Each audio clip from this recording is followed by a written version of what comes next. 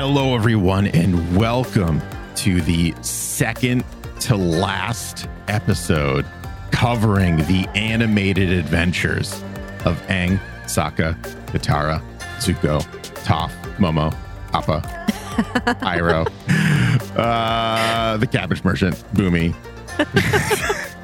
That's right. It is the second to last episode of the Avatar: The Last Airbender animated series finale. We're here. We're here. Oh my gosh, we're here. Part one of the finale.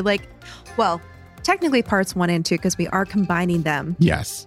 But we're still at the end of book 3, which is crazy. I am so glad that I get to cover these 2 episodes, because I was watching parts 3 and 4 today, right before recording, and I started getting like a little emotional. So I'm just like, At least I don't have to cry on recording. It's going to be another Western Air Temple episode for me, where I'm like taking notes and sobbing as I'm watching the episode. Oh man.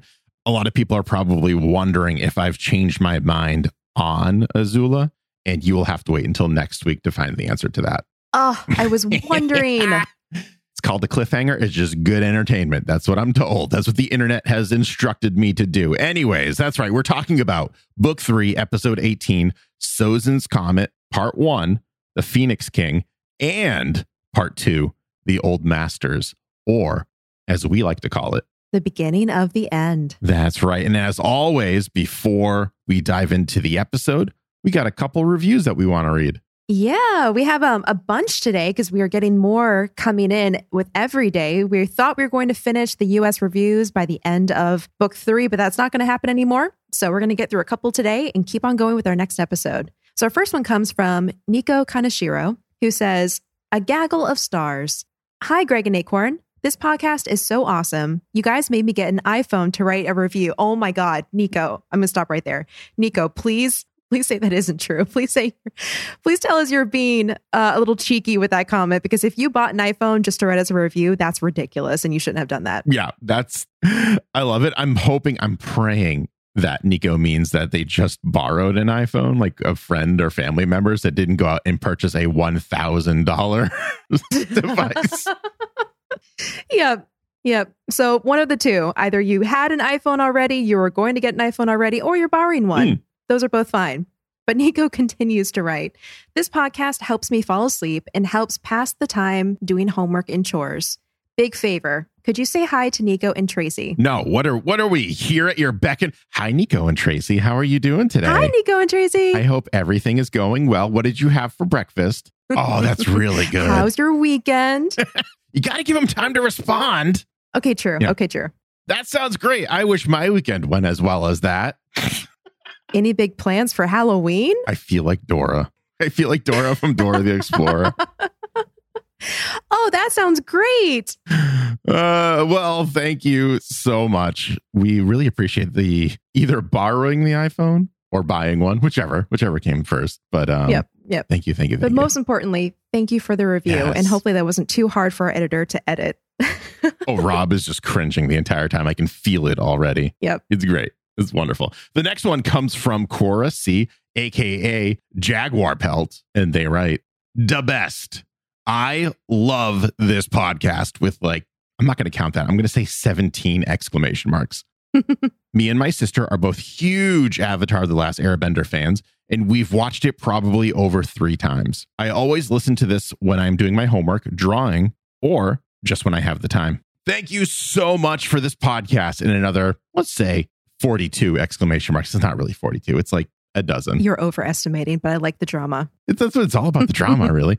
Cora, thank you so much. We're so glad that we can keep you company during your homework and drawing. What are you drawing? Oh, really cool. That's neat. Can you show us sometime? Yeah, show us when you're done. Sound good? Perfect. The bit that never ends.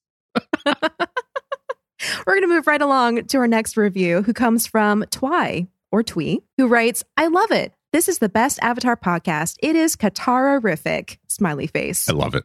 Extra points for that. Mm-hmm.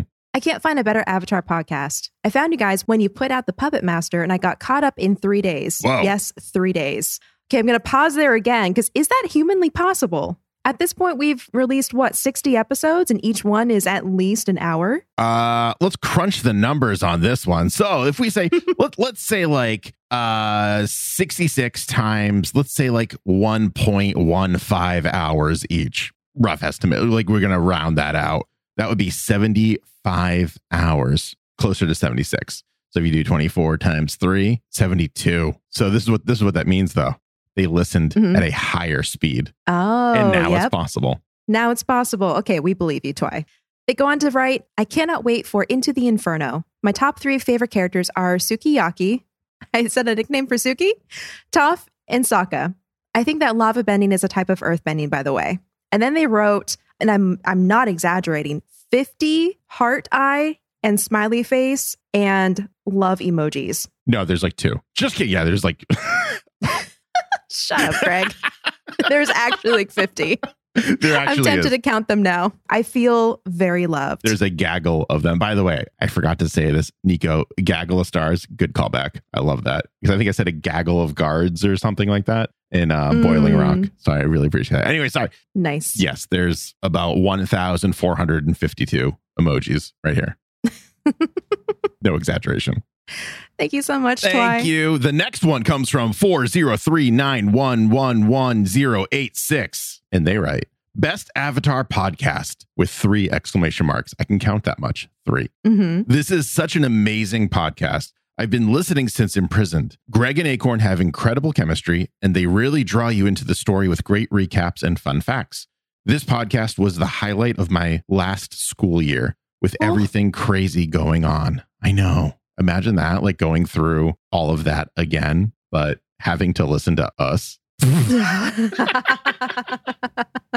glad some people enjoy it. Yeah. I always looked forward to Friday since I would get a new episode of my favorite podcast. As much as I enjoy Avatar Braving the Elements, Avatar, the podcast, is still number 1. I'm a Spotify listener, so just now finally hopping over to Apple Podcasts to leave this review. Keep up the great work. Oh my gosh. Thank you for going out of your way to write us a review. Thank you so much. And also just too kind. Too kind. We've talked before how we enjoy Braving the Elements too. And you do not have to pick, but we appreciate the love and that you enjoy listening to our podcast too. I feel like picking your favorite Avatar The Last Airbender podcast is like picking your favorite element. They're all great in their own ways. Yeah. Well said. Well, 4039, we're best friends now, so I can call them by shortened, 4039. Yeah. First name basis. Got it. Thank you so much for the 5-star review. We appreciate it. And our last review comes from JD Vaden, who wrote, amazing, with another 3 exclamation points. I love this podcast. More exclamation points. I barely remember watching the show when it aired because I was only 3 years old, but my parents got me the box set when I was a bit older. I've watched through probably over 15 times in the last 10 years or so, and I'm currently watching through again with my fiance who has never seen it. This podcast has taken me even deeper into the fandom. I've read almost all the comics, and I've watched through Legend of Korra twice. Pretty safe to say I'm addicted, and this podcast has deepened my love for the Avatar universe. My top 5 characters are Zuko, Iroh, Aang, Toph, and Katara. My favorite episode is the Southern Raiders, and my favorite specific scene is Zuko and Azula's Agni Kai. Oh man. Okay, first of all, I hope your fiance is enjoying the show. I love that you're watching it with your fiance. I hope they're enjoying it. And you are enjoying seeing their first reactions too. That is so priceless. And once again, I'm shocked at the timing. We just covered the Southern Raiders, and here we are with this review. I know. We hope you enjoyed the coverage of the Southern Raiders.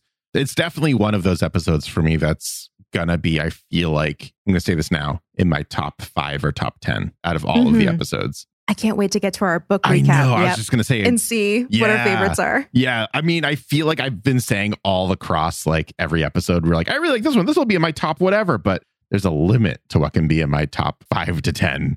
So we'll see what. Top 5. Yeah. So we'll see what hits the old cut. Thank you, everyone. So much. Remember, if you want to leave a 5-star written review, we will read it right here on the show. If you want to leave one anyways and you don't want us to read it, which has happened once or twice, it's totally fine. You just want to kind of like get the love out there into the universe. Just say so on the review and we'll just skip it. But know that they are all appreciated and we read each and every one of them. And it just brightens our day so much. All right. I'm like, sorry, I'm mentally preparing myself to dive into the Phoenix King. They're big episodes. Lots to chew. Also, kind of phrasing. Sorry. I am ready to read the summary of the Phoenix King. This episode is written by Michael Dante DiMartino and was directed by Ethan Spalding. This is going to be Ethan's last episode directing for Avatar: The Last Airbender because it's the second to last, well, technically fourth to last episode. So yeah. Well done, Ethan. What a great run. Yes. We join Team Avatar back at Ozai's Ember Island vacation home as Aang practices his firebending in front of Zuko, who remains cross-armed and expressionless. More ferocious, the master barks at his pupil. Imagine striking through your opponent's heart. Aang stops his firebending and tells Zuko that he is trying, but the young prince is not hearing it. He instructs the Avatar to roar like a tiger-dillo, but Aang's tiger-dillo roar sounds more like a lazy slothopotamus. I made that up. I looked up the two most lazy animals and I got a sloth and a hippopotamus. I would love to see that animal. I want to see it so bad. After a bit more yelling from Zuko, Aang roars even louder and powerful flames erupt from the Avatar. Zuko nods approvingly. Katara serves the group some cool watermelon juice and Aang tries to dash towards the treat, but Zuko stops and holds him in place, telling him that the lesson is still not over. Suki basically tells Zuko just to chill out and take a break and take it easy, man. Zuko calls the group a lazy bunch of snail sloths and storms off. Sokka takes a moment to reflect on how the group's behavior has changed and that they have gotten a bit lazy, but he's got just the fix for this laziness. Sokka rips off his shirt and declares, "Beach party!" Sokka would come to that conclusion. Yeah. We're being too lazy. Let's goof off in a less lazy fashion. I also can't help but notice that now that Zuko has been fully accepted into the group, he's settled into the role of stern instructor. And we find out in a little bit that he's coming into the training like this because he feels the pressure of the comet arriving in 3 days. And everyone else hasn't told him that they're actually just going to pass on it and let it go. Yeah, it's kind of interesting to think about that as a decision we didn't see happen. And I'd like to think that there wasn't a verbal conversation about it, that everyone, because they'd been together for so long, they just kind of came to this understanding. And Zuko, being the newest member to the group, hasn't quite gotten into that nonverbal communication yet with the group. So he's left in the dark for sure. Or it was like a conversation between two people, and then those two people shared out with two more people, and then the rest of the group didn't hear. So it's just a classic example of poor communication in a show. I like that better, where it's the game of telephone that you said. Yeah. You just expect everyone to tell the others, and then they don't. And no one tells Zuko. Oh, poor Zuko. The gang have their fun on the beach, making different sand sculptures and splashing around in the ocean. Aang shows off his Appa sand sculpture. Toph then one-ups the Avatar by using sand bending, which she's been working on, to create I'm going to call it a 2-scale replica of Ba Sing Se, which includes Earth King Kue and Bosco. Incredible. I know. Amazing. Sokka works vigorously to finish his sand masterpiece, or sanderpiece. No, I'm not going to say that. Anyways, which is a less than flattering rendition of Suki. It's about at the level of his artistic skills, how they go. You know, we've seen his rendition of Appa, and it looked like a furry cotton ball with sticks sticking out of it. So this is on the same level for Sokka, I'll say. I love how his art skills have just remained consistently bad. Everyone's developed in almost every way except Sokka in his art skills. Yes. Yep. The group laughs, and Suki thinks it's sweet and is not offended by what looks like a melting Jabba the Hutt sand sculpture. Accurate. Mm-hmm. Suddenly, a fire blast comes from beyond the beach. Aang looks up to see Zuko launching fire attacks at the Avatar and destroying all of the beach funtivities. Katara rejoins the group from her ice surfing, and Sokka tells his sister that Zuko's gone crazy and completely destroyed his wonderful, perfect, beautiful sand sculpture of Suki. Oh yeah, and he's also attacking Aang. The group runs off to see the events unfold. I love Sokka's skewed priorities. Yeah. Consistently, again, very consistently Sokka. Yep. Also, I thought it was so heartwarming and just a joy to see the gang acting like regular kids at the start of this episode. They're hanging out. Yeah, they're training, but then they go play on the beach and make sand sculptures and surf. It was just really nice to see them doing something that wasn't focused on their final goal. Yeah, and it kind of brings you back to almost like a book one mentality where things were a little less serious. they could kind of like just relax. Like we know they've grown. We've seen them physically grow as well as mentally and through their skills, but they're still kids. It's only been a year since the events of book 1, to put it in perspective for everyone. So yeah, they're gonna like goof off a little bit. They're gonna kind of like have fun. So I like that. I agree with you. I like that. Back with the Duel of the Fates, Aang leads Zuko to a nearby rooftop and warns Zuko to knock it off or he will blast the prince away. Zuko welcomes the threat. Zuko blasts fire at the Avatar, who then slides into the house below. Aang quickly hides behind a dresser when Zuko breaks the roof with firebending and drops into the room. The prince then takes a fighting stance and looks around. Aang kicks the dresser at Zuko, who quickly destroys it. The Avatar then runs into the hallway and Zuko follows him, bending fire around the Avatar until he has had enough and airbends a strong gust of wind at the prince, who is sent flying out of the house.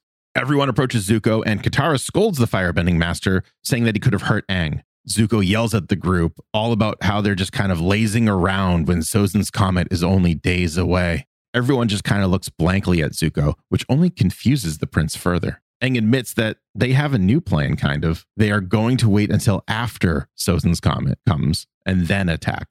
Aang acknowledges that he needs some more time to master firebending, and Toph chimes in that his earthbending isn't groundbreaking either. There's your pun. You're all welcome. Sokka admits that if Aang goes up against the Fire Lord now, he will most definitely lose. Katara finishes the thought by saying that the whole point of fighting Ozai before the comet was to stop the Fire Nation from winning the war. But they already kind of won when they seized control of Ba Sing Se, so things can't possibly get any worse. Yeah. You know, for an entire show that's focused on the importance of training Aang and getting him ready to face the Fire Lord before the comet, their plan of letting the comet pass is actually really pragmatic for a show. It's kind of interesting that they, in this episode, dropped their plan and then are put back on track with the information that Zuko provides. But I liked that. It was kind of realistic. Yeah, I wasn't expecting it, to be honest. Like, it was, they were just kind of like, yeah, we're not ready. So why would we do it? We could die. Yeah. Like, well, yeah. Put it that way. Sure. So Katara's like, yeah, we've got a new plan. We're just not going to attack until after the comet because things can't get any worse, Zuko. And Zuko's got news for them. Way to tempt fate, Katara. Yes. So Zuko tells them about the events of the war meeting that he almost missed in the Day of Black Sun. And for anyone who might have forgotten about that, that was the one that Azula purposely didn't tell him about. And just was like, yeah, of course you're invited. You're the prince. Why would you not be invited? But she had a little smirk, the Azula smirk on her face. At least in my memory, she does. He was glad that his father had finally accepted him back, because this was the point. This is everything that he wanted. He wanted to be involved with war and politics and just, be accepted by his father. At this meeting, the generals discussed the rebellions inside the Earth Kingdom and that they must be stopped. General Shainu suggests sending more troops in to combat the rebellion. Ozai looks at his son and notes that Zuko has lived among the people and asks for his expertise on this matter. Zuko explains to the generals and his father that the people of the Earth Kingdom are strong, proud, and capable of enduring anything as long as they have hope. After hearing these words, Ozai twists the train of thought and now believes that he must destroy the Earth Kingdom's hope. Azula suggests burning down the Earth Kingdom, and Ozai agrees. He decides to use the power of the comet to permanently crush the Earth Kingdom, just as his grandfather used its power to wipe out the air nomads. They will rain fire from the war balloons and burn the world to ashes. And from those ashes, a new world will be born with Ozai as the supreme leader. Oh, boy. Yep, that is indeed bad news. Yeah, that's not good. Some news that would have been important to maybe communicate to the greater group rather than just assume. But, everyone was assuming in this episode. There's a lot of assuming going on here. Like, everyone assumed that Zuko knew the new plan. Zuko assumed that there was the old plan because, to Zuko's credit, I feel like I don't stand up for Zuko often enough. And I'm sure there's someone who binge listened to us and is like, Greg, you stand up for him all the time. I honestly don't remember. I feel like I just stand up for Sokka and Toph mostly. To Zuko's credit, he kind of he didn't know to inform them that this horrifying plan, he probably didn't want to make anyone more anxious or anything like that. So he just kind of was like, all right, let's just go as planned. And then eventually they won't have to know about the army of war balloons that are just going to scorch the earth. Yeah, because if they defeat the Fire Lord within those 3 days, then it's fine. They're not going to be deployed. Yes. No one's going to die. Yeah. Well, change of plans as fate has it.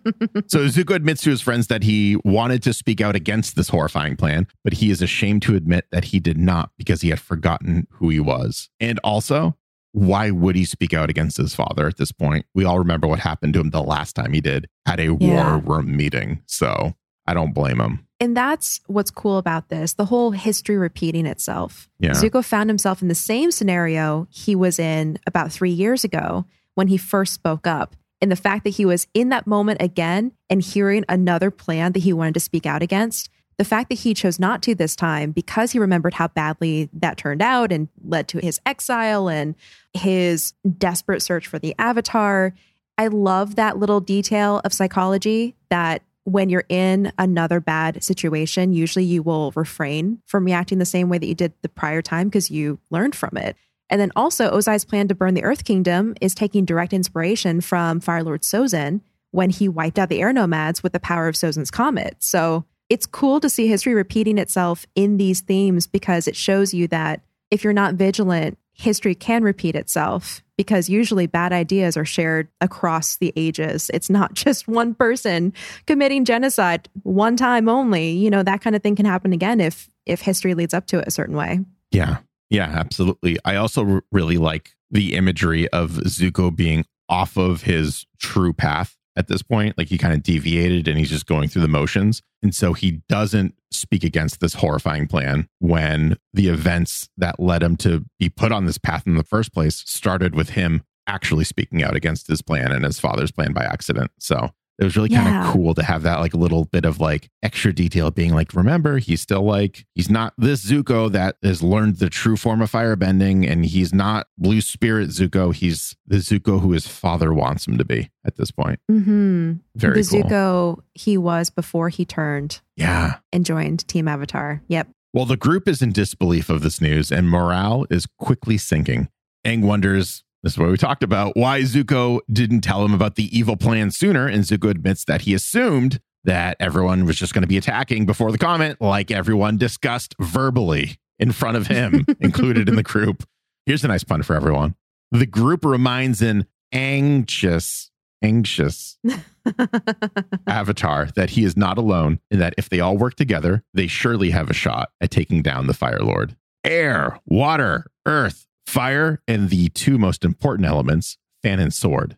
Team Avatar is back. I do appreciate that little Star Wars nod with the Star Wars pose. That was really cool. Yeah. And I love the sound effects they used. I feel like in these next 3 or 4 episodes, they use a lot more less traditional, more mechanical sound effects. And it's very funny. Yeah. I feel like the team just wanted to get it out of their system at that point. Yep. Fighting the Fire Lord is going to be the hardest thing we've ever done together, but I wouldn't want to do it any other way, Aang tells the group. And with a newfound sense of hope, the gang forms a group hug. And yes, even Zuko eventually joins in. After all, being a part of the group also means being a part of the group hugs. Love it. Also, seconds later, Appa like jumps in and like smushes everyone, kind of. It's very cute. Later that day, Zuko tells Aang of a new technique that will be needed to face Ozai, how to redirect lightning. Aang's face lights up as he watches Zuko explain the technique and the concept behind it. Aang immediately recognizes this technique as being similar to water bending. Zuko confirms the Avatar's thoughts and tells him that Iroh invented this technique after studying waterbenders, which we already knew from book 1. Bitter work. Jeez. So I know it was a little over a year ago that we covered that, I feel like, but like, it feels like ages ago. It feels like an eternity. It really I know. does. Aang asks Zuko if he's ever redirected lightning before, and Zuko tells his friend of the events directly after the eclipse in the Day of Black Sun. Zuko admits that redirecting his father's lightning was exhilarating, but terrifying. You feel so powerful, holding that much energy in your body, but you know if you make the wrong move, it's over. Aang jokes about using the spirit water that Katara got from Master Pakku if the lightning takes a wrong turn, but Katara tells him that they used all of the water up after Azula shot Aang back in the Crystal Cavern in Ba Sing Se. Yeah. Oh gosh. And I have to I have to call attention to the fact that when we saw that flashback where Zuko redirects lightning in front of Ozai, I had this squeeze in my heart, remembering that this technique was originally learned in bitter work from Iroh at one of Zuko's lowest points. He was not able to do it. Mm-hmm. Then he did it in one of his proudest moments, standing up to his father. And now he's sharing that technique, which originated from Iroh, with Aang, the Avatar. Like, it's just a beautiful arc, and I love it. And I love the storytelling in the show. It really is just very, I don't want to say heartwarming, but it did give me like the good feels seeing Zuko go step by step effortlessly through this form that he struggled with so much in the past. So yeah, it's again, seeing that progression to your point, seeing him go through this complete arc. And there's so much foreshadowing going on, not only with Zuko's movements, but also like the mentioning of the spirit water of Master Pakku. Like, we haven't talked about Pakku in forever. He hasn't shown up. We know now after watching this episode, he's going to be showing up real soon. So they're like, hey, great point. Remember this guy? Remember this thing? Oh yeah. That's a nice little like nod to like keep your wits about you, because although the Aang Avengers are no more because they all got captured, essentially, we have more friends returning. Yeah, that's a great point. They do such a good job with continuity and dropping concepts or names or words or places very strategically to keep everything feeling very concise and multi-threaded. Like, even in the flashback in the war room, we saw two people that we've seen in the past. Bujing, who's the general that Zuko originally spoke out against, and then Shinu, who's been promoted from colonel since his last appearance. They're both there again. It's just this rotating cast of characters. And I like how tight that makes the world feel, because you keep running into these people, places, and things. Yeah. It's like, why make up a new character when you have a perfectly good existing character in there? And that only further builds the world out for everyone. Mm-hmm. Absolutely agree. 100%. Zuko tells Aang that he will need to end the Fire Lord's life before the Fire Lord ends Aang's life. Yeah, I'll do just that, Aang says as he looks away from his friends. I feel like Aang didn't really think the plan through this whole time. He's like, yeah, I just have to defeat the Fire Lord. And he's been using the term defeat probably in his mind and not connecting defeat to killing or ending life. Yeah, almost like in a spar where the person wins when they have the other person disarmed on the ground with your weapon pointed at them. That's when you've defeated someone. Yeah. I think that's kind of what he had in his mind, which is like outmaneuver, outplay, and defeat the Fire Lord, when this whole time the world is expecting him to kill the Fire Lord. And kill is never used in the show. Yeah. Even when they get to the reality of they will have to defeat the Fire Lord by killing him, they still say take his life, which is a nice way of still addressing concepts like that, but in a censored, kid-friendly way. Yeah, kind of like how on the Ninja Turtle cartoons, Leonardo never actually stabs anyone with his swords. He just uses them for defense. Like those little kind of tiny things. Absolutely.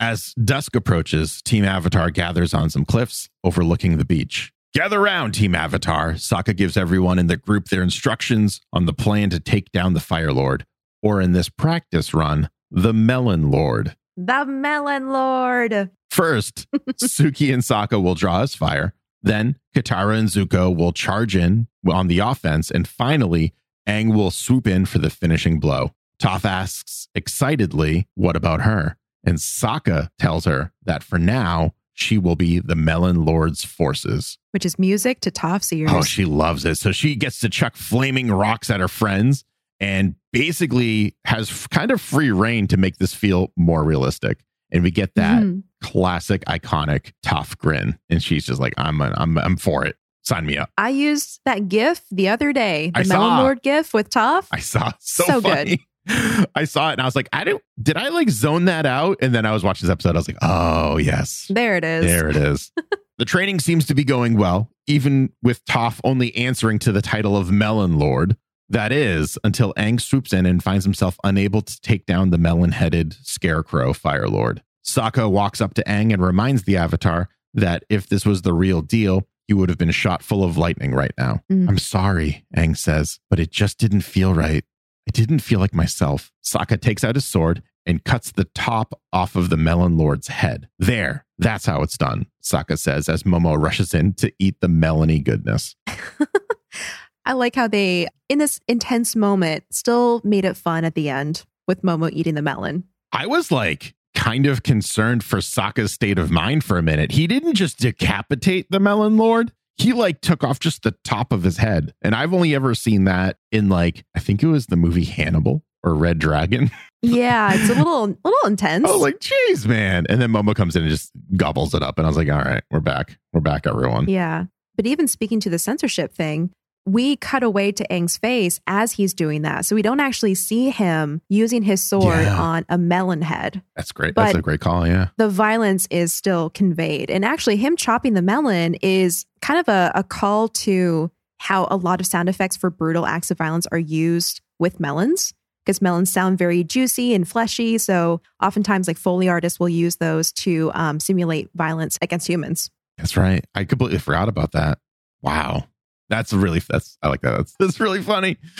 I also like that we don't see Sokka like cutting the top off either, because it kind of gives the illusion that he's moving faster than the camera can actually get to his actions, which for me, diehard Sokka fan, in case anyone forgot, just like absolute favorite character. There's probably a spoiler in there for the series, top 5 characters, but he's in there.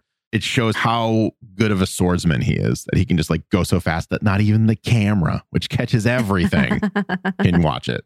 Dusk turns to night as Team Avatar is eating their dinner. Katara walks in and tells her friends that she has a surprise for them. And no, it's not that she has a secret thing for Haru. Sorry, Kataru shippers. She didn't have. I don't know if there are any, but They probably are. They probably are. She unravels a scroll that she found and tells the group that it's a picture of Zuko when he was a kid. And look how cute he was. Zuko quickly corrects Katara and tells everyone that it's actually a painting of Ozai as a child. But he looks so sweet and innocent, Suki notes. And Zuko comments about how that sweet little kid grew up to be a monster and the worst father in the history of fathers. Not even in the history of the Fire Nation, the history of fathers. He's probably not wrong. Ozai is kind of crappy. Yeah, absolutely. You know what? That moment felt like a callback to me to the Return to Omashu episode when they were talking about Tom Tom, how they were basically having that conversation around the fire saying, look how cute he is. And then, no, that baby's going to grow up and turn into a Fire Nation soldier and he's going to kill people and be terrible. Yeah. It's that, again, that whole concept of innocence can turn into evil. Yeah. Wow. Well, despite the evil, Aang still recognizes that he's still a human being, and the Avatar can't shake that feeling that there must be another way to end it all, even if he does agree that the world would be a much better place without Ozai in it.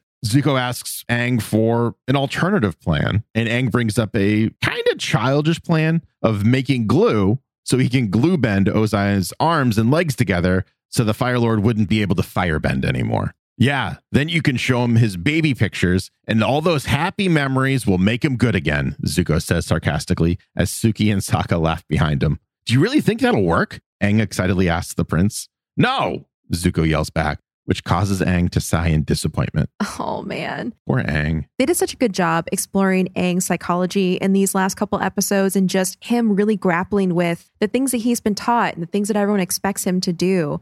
It's very true to his character, I feel, because he is still young. He still is relying on the things that the monks taught him growing up. And so to hear the complete opposite feels like it goes against everything that he's been taught to believe and to do. Yeah. That struggle is very palpable. It absolutely is. Yeah. He's lived his whole life with one mentality, with a set of morals, and now he has to potentially compromise that. And what is he, 13 now? Yeah, about maybe 12 still. Who knows? But probably 13. Yeah, like he's coming into his own. He's learning that the world isn't as innocent as he thought it was, even after all these adventures, even after everything he's been through. Like he's still been able to kind of shrug it off, which is like, we never talked about that, but very admirable in my opinion of the Avatar. Just go with the flow, very like happy and smiling almost the entire time. I think there's only been like 2 episodes where he hasn't been in a good mood. Yeah, true. His default state is very much glass half full, optimistic, see the good in everyone and everything. Yeah. So Aang begins to pace back and forth. The very thought of ending Ozai's life goes against everything he had learned from the monks, and he can't go around wiping people out that he doesn't like. I think of The Office at this point. Can't fire him, Michael. We don't have any cause. It's because I don't like him. Yeah. Sokka jokes that since he's the Avatar and it's all in the name of balance, the universe will definitely forgive him. The bad joke causes Aang to erupt in anger as none of his friends seem to understand the position he's in right now. Katara tells her friend that they do understand, but Aang won't hear it. She reminds her friend that they are trying to help, but he is too angry to hear anything at this moment. When you figure out a way for me to beat the Fire Lord without taking his life, I'd love to hear it, Aang tells the group as he walks away.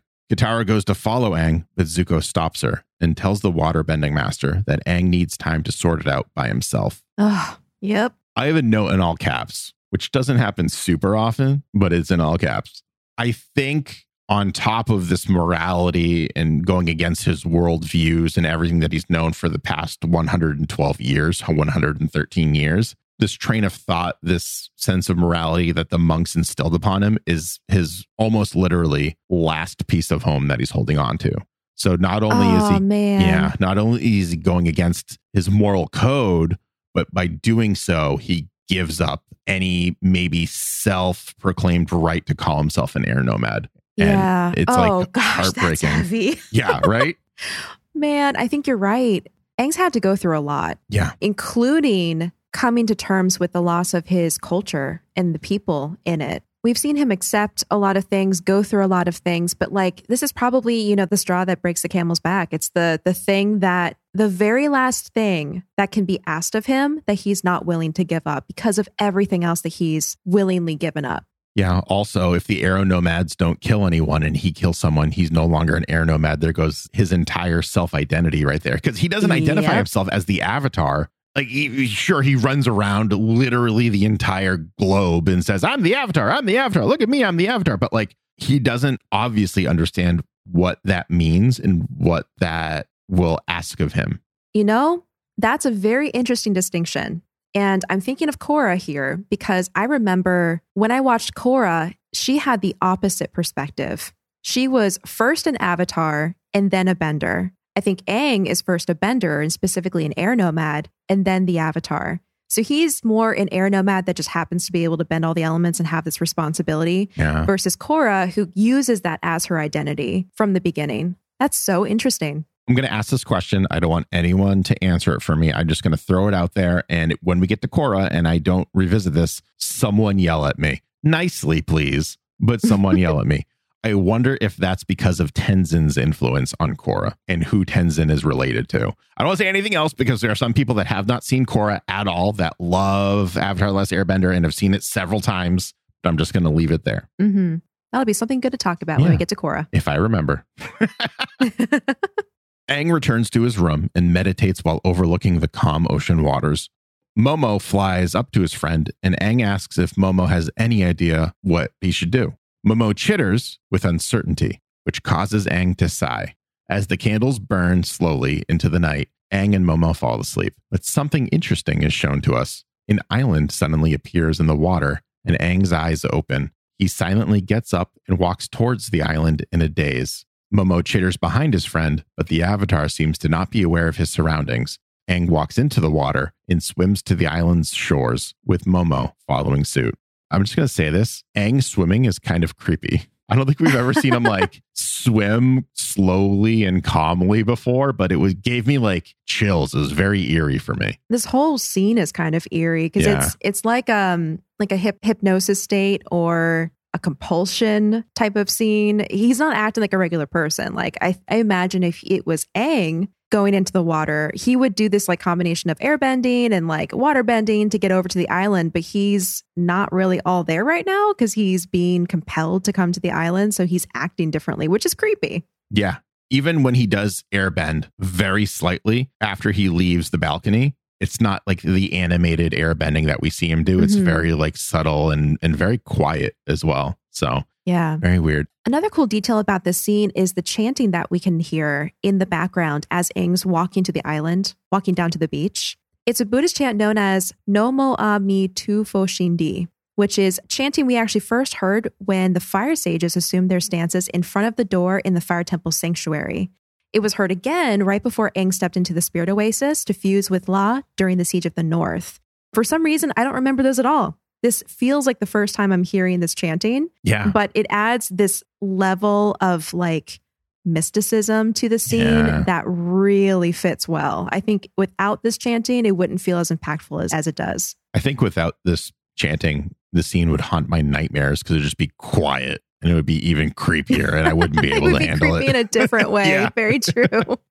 Well, speaking of creepy, the next morning, the island is just gone. The gang pack up Appa and are about to take off when Toph tells them that Aang isn't even there. They all run back to the house and search for Aang in every room, but all they could find was his staff, which was left behind. Zuko comes to the realization that Aang isn't in the house, and they should check the beach next. But of course, Aang is not on the beach either. They do find his footprints that lead directly into the ocean. Maybe he was captured, Katara tells the group, but Sokka notes that there aren't any signs of a struggle, so that couldn't be it. I bet he ran away again, Toph adds, but Sokka butts in and tells her that Aang left his glider and Appa behind, so that's not likely. Sokka then adds his own theories to the pile, which is that Aang is clearly on a spirit world journey, except his body isn't here, so that rules out his theory. I like how they go through all of the reasons why Aang wasn't with the group in a row. I was just about to say, this is, again, smart writing because it's showing the characters are intelligent and able to rule out potential scenarios. Yeah, I do also like that if you look at it from a certain point of view, Sokka was kind of the most close to being correct. True. Kinda. You really want to give Sokka that point, don't you? I'm just like, you'll be surprised who my MVP is at the end of this episode. Katara logically states that he must still be on Ember Island and suggests they split up to search for their lost friend. Toph calls dibs on being partnered with Zuko since it's her turn to have a life-changing field trip with the prince. Another example of lampshade hanging where it seems to come out of nowhere. It's like, why would Toph want to go with Zuko? And then she gives the reason. Well, everyone else has had a life-changing field trip with Zuko. It's my turn. Yes. Sokka and Appa check the ocean. Katara and Suki check for Aang in the town square and think they found him when they hear a crowd chanting his name. However, the Ember Island players are performing a street show and actress Aang is in the middle of it all. So here's a quick fun fact. Rachel Dratch is not credited in this episode, but in the commentary, Mike and Brian confirmed that it's her being actress Aang and not like Mae Whitman, for example, or some other, because she only has like 2 lines and that's it. So they could have very easily like gotten someone else. But the commentary leads me to believe that it was SNL alum Rachel Dratch again, which is, again, I love her so much. She's so funny. Oh, so she didn't get her credit? Not in the credits that I noticed, or I don't even think I saw it anywhere else. But yeah, it's her. Meanwhile, Toph is telling her life story to Zuko, who tries to redirect focus to the task at hand, finding the Avatar. I love that scene where Toph is just like, I know I shouldn't be like super upset because my parents do love me. And Zuko's just like, quiet with your toffee 2 parents over here. I don't, just stop. Yeah. It's funny how she's interpreted how everyone else's field trip dealt with these like huge emotional advancements and healing. And so she's just unloading on him with her life story, but it's not going the way that she expected. No. Well, my headcanon is that she kind of was chilling out with him and nothing was happening. So she's like, oh, maybe I have to just tell him my life story and then I'll get a revelation out of that. So she's trying all these different ways just to have this, like you said, this momentous, like mind-blowing thing happen to her. And it just isn't going to happen to her because her momentous, mind-blowing thing already happened to her by learning earthbending. So there's that too. Metal bending. Yeah. Metal bending as well. Yeah. Well, I was thinking like earthbending from the badger moles. Like that's huge. Like how many earthbenders learn directly from badger moles? 2. Yeah. The first 2. And then she just created metal bending all on her own. Yeah. She's kind of a one-woman army. She's got it. I actually really like that she didn't need Zuko to like have any revelations or discover anything about herself. It was really cool. I liked that too. Nice little touch. So later that day, everyone reconvenes empty-handed. It's like Aang has just disappeared. Toph notes that Momo has been missing too, and Sokka immediately jumps to the only rational conclusion. Appa ate Momo. Oh my God. I love this bit so much. Katara tries to convince her brother that Momo is most likely with Aang. That's just what Appa wants you to think, Sokka says as he climbs inside of Appa's mouth looking for the lemur.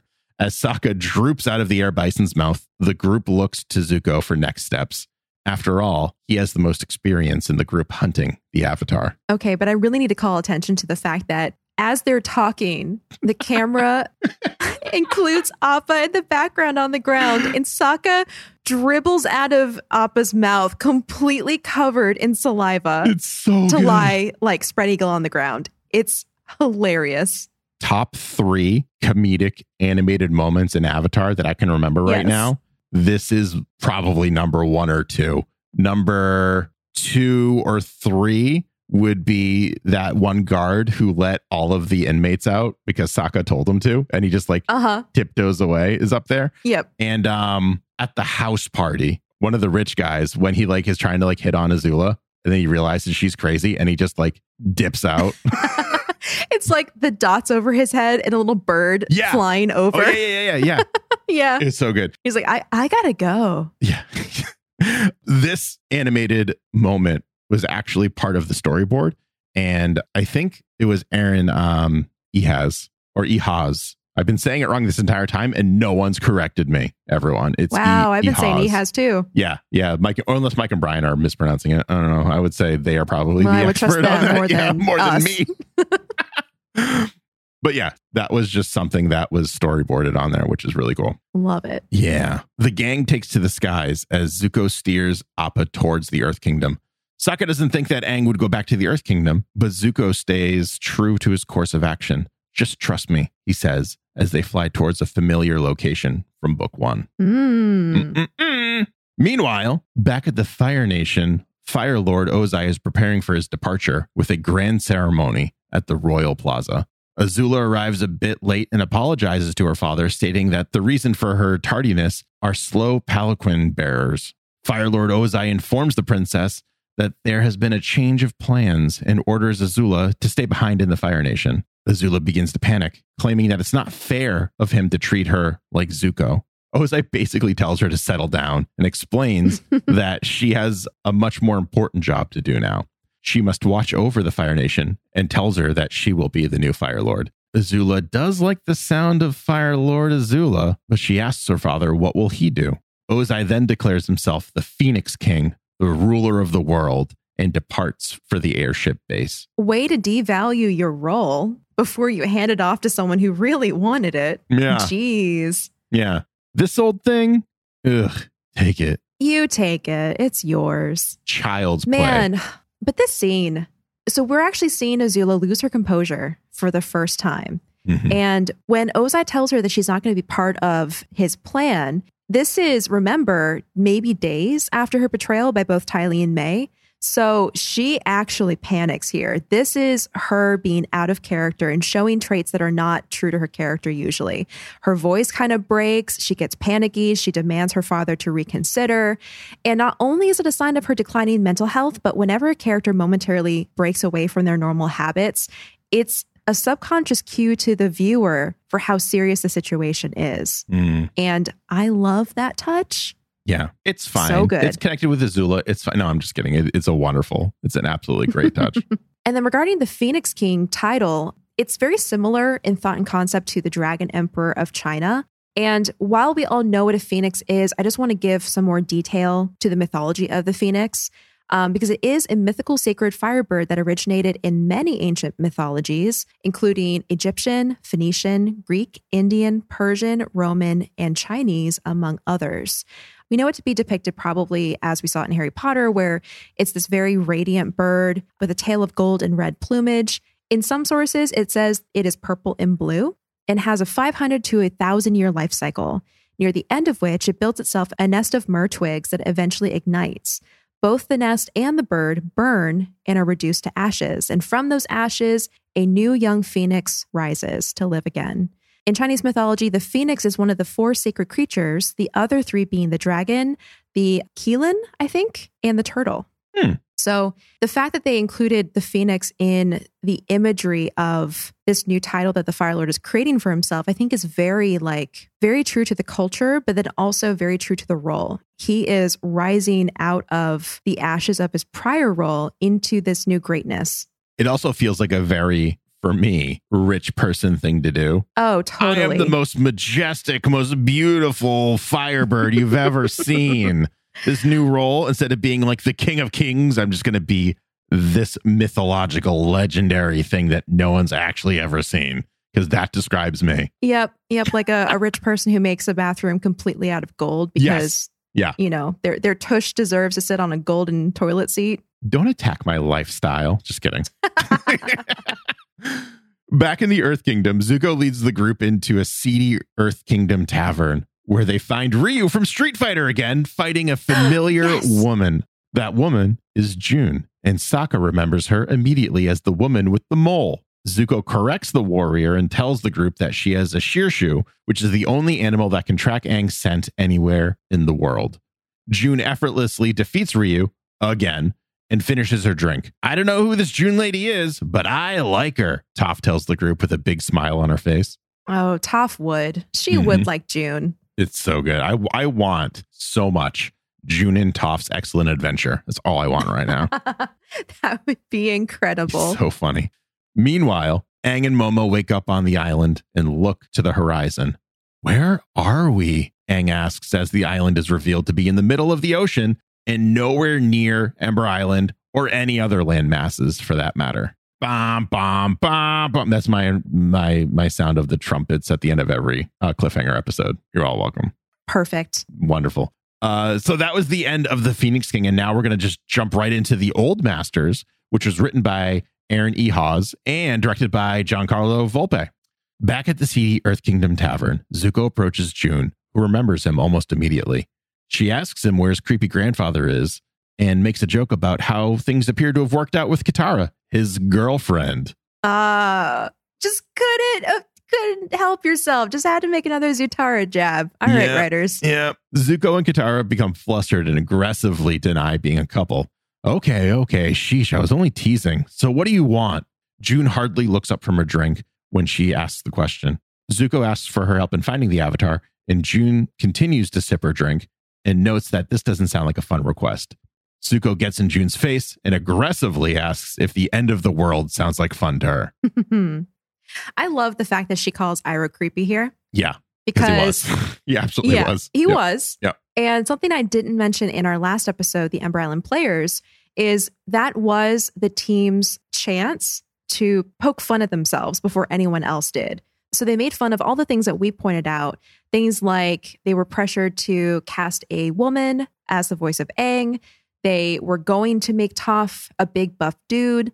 So they were able to kind of poke fun at themselves. And I think that they kind of continued to do this in this episode where they pointed out the fact that, Iroh was being creepy. And yes, June noticed. And yes, she's making a comment about it. Yeah. The continuity really continues and reminds you why this world is so amazing. Like, not only are they trying to make you said, make up for past mistakes, like little jokes that they thought were great at the time, but then upon reflection, we're like, maybe Iroh pretending to be knocked out so he can be underneath June isn't the best thing in the world. Who is actually knocked out, by the way. Yeah. But I know I kind of glossed over this, but I do really like that they brought back Ryu. I know. For no reason. I got so excited when I saw him. It's like, oh, he must be a local. This is where he goes, often. He and June must have this ongoing rivalry, and they have tally marks somewhere for who wins what fight. Oh man, it's just it's good. It's just good fun.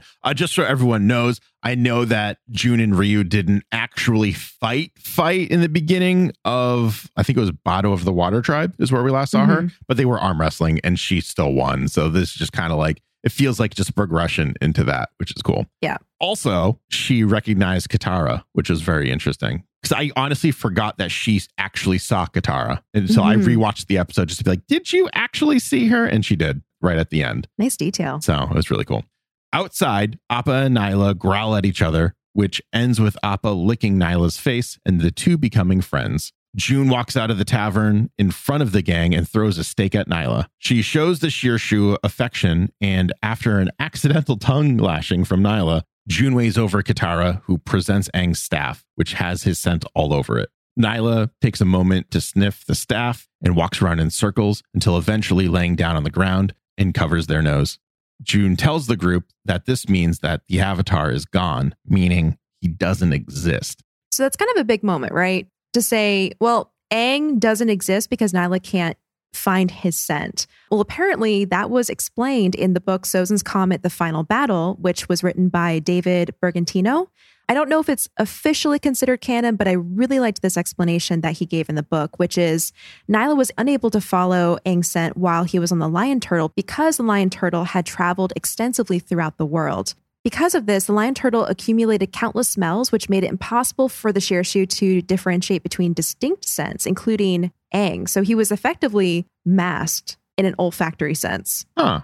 I just kind of thought that, like, I mean, after we learn about the lion turtle, that it was just part of the lion turtle, like its power or whatever. Mm-hmm. Or kind of like the distance with the water between them. Like Nyla can't track through an ocean. That was my original thought when I was watching this in the beginning. But I kind of like the idea of this ancient creature having absorbed so much of the world scent-wise that it just confused Nyla. Also, back in Bato of the Water Tribe, June says that Nyla can sniff out a rat from a continent away. So, like, ooh, that's a good point. There is also a limitation in terms of continuity to how far Nyla can smell. I'll say this. I've been like holding this in. I was going to say it a little later, but I can't hold this in any longer. Let's hear it.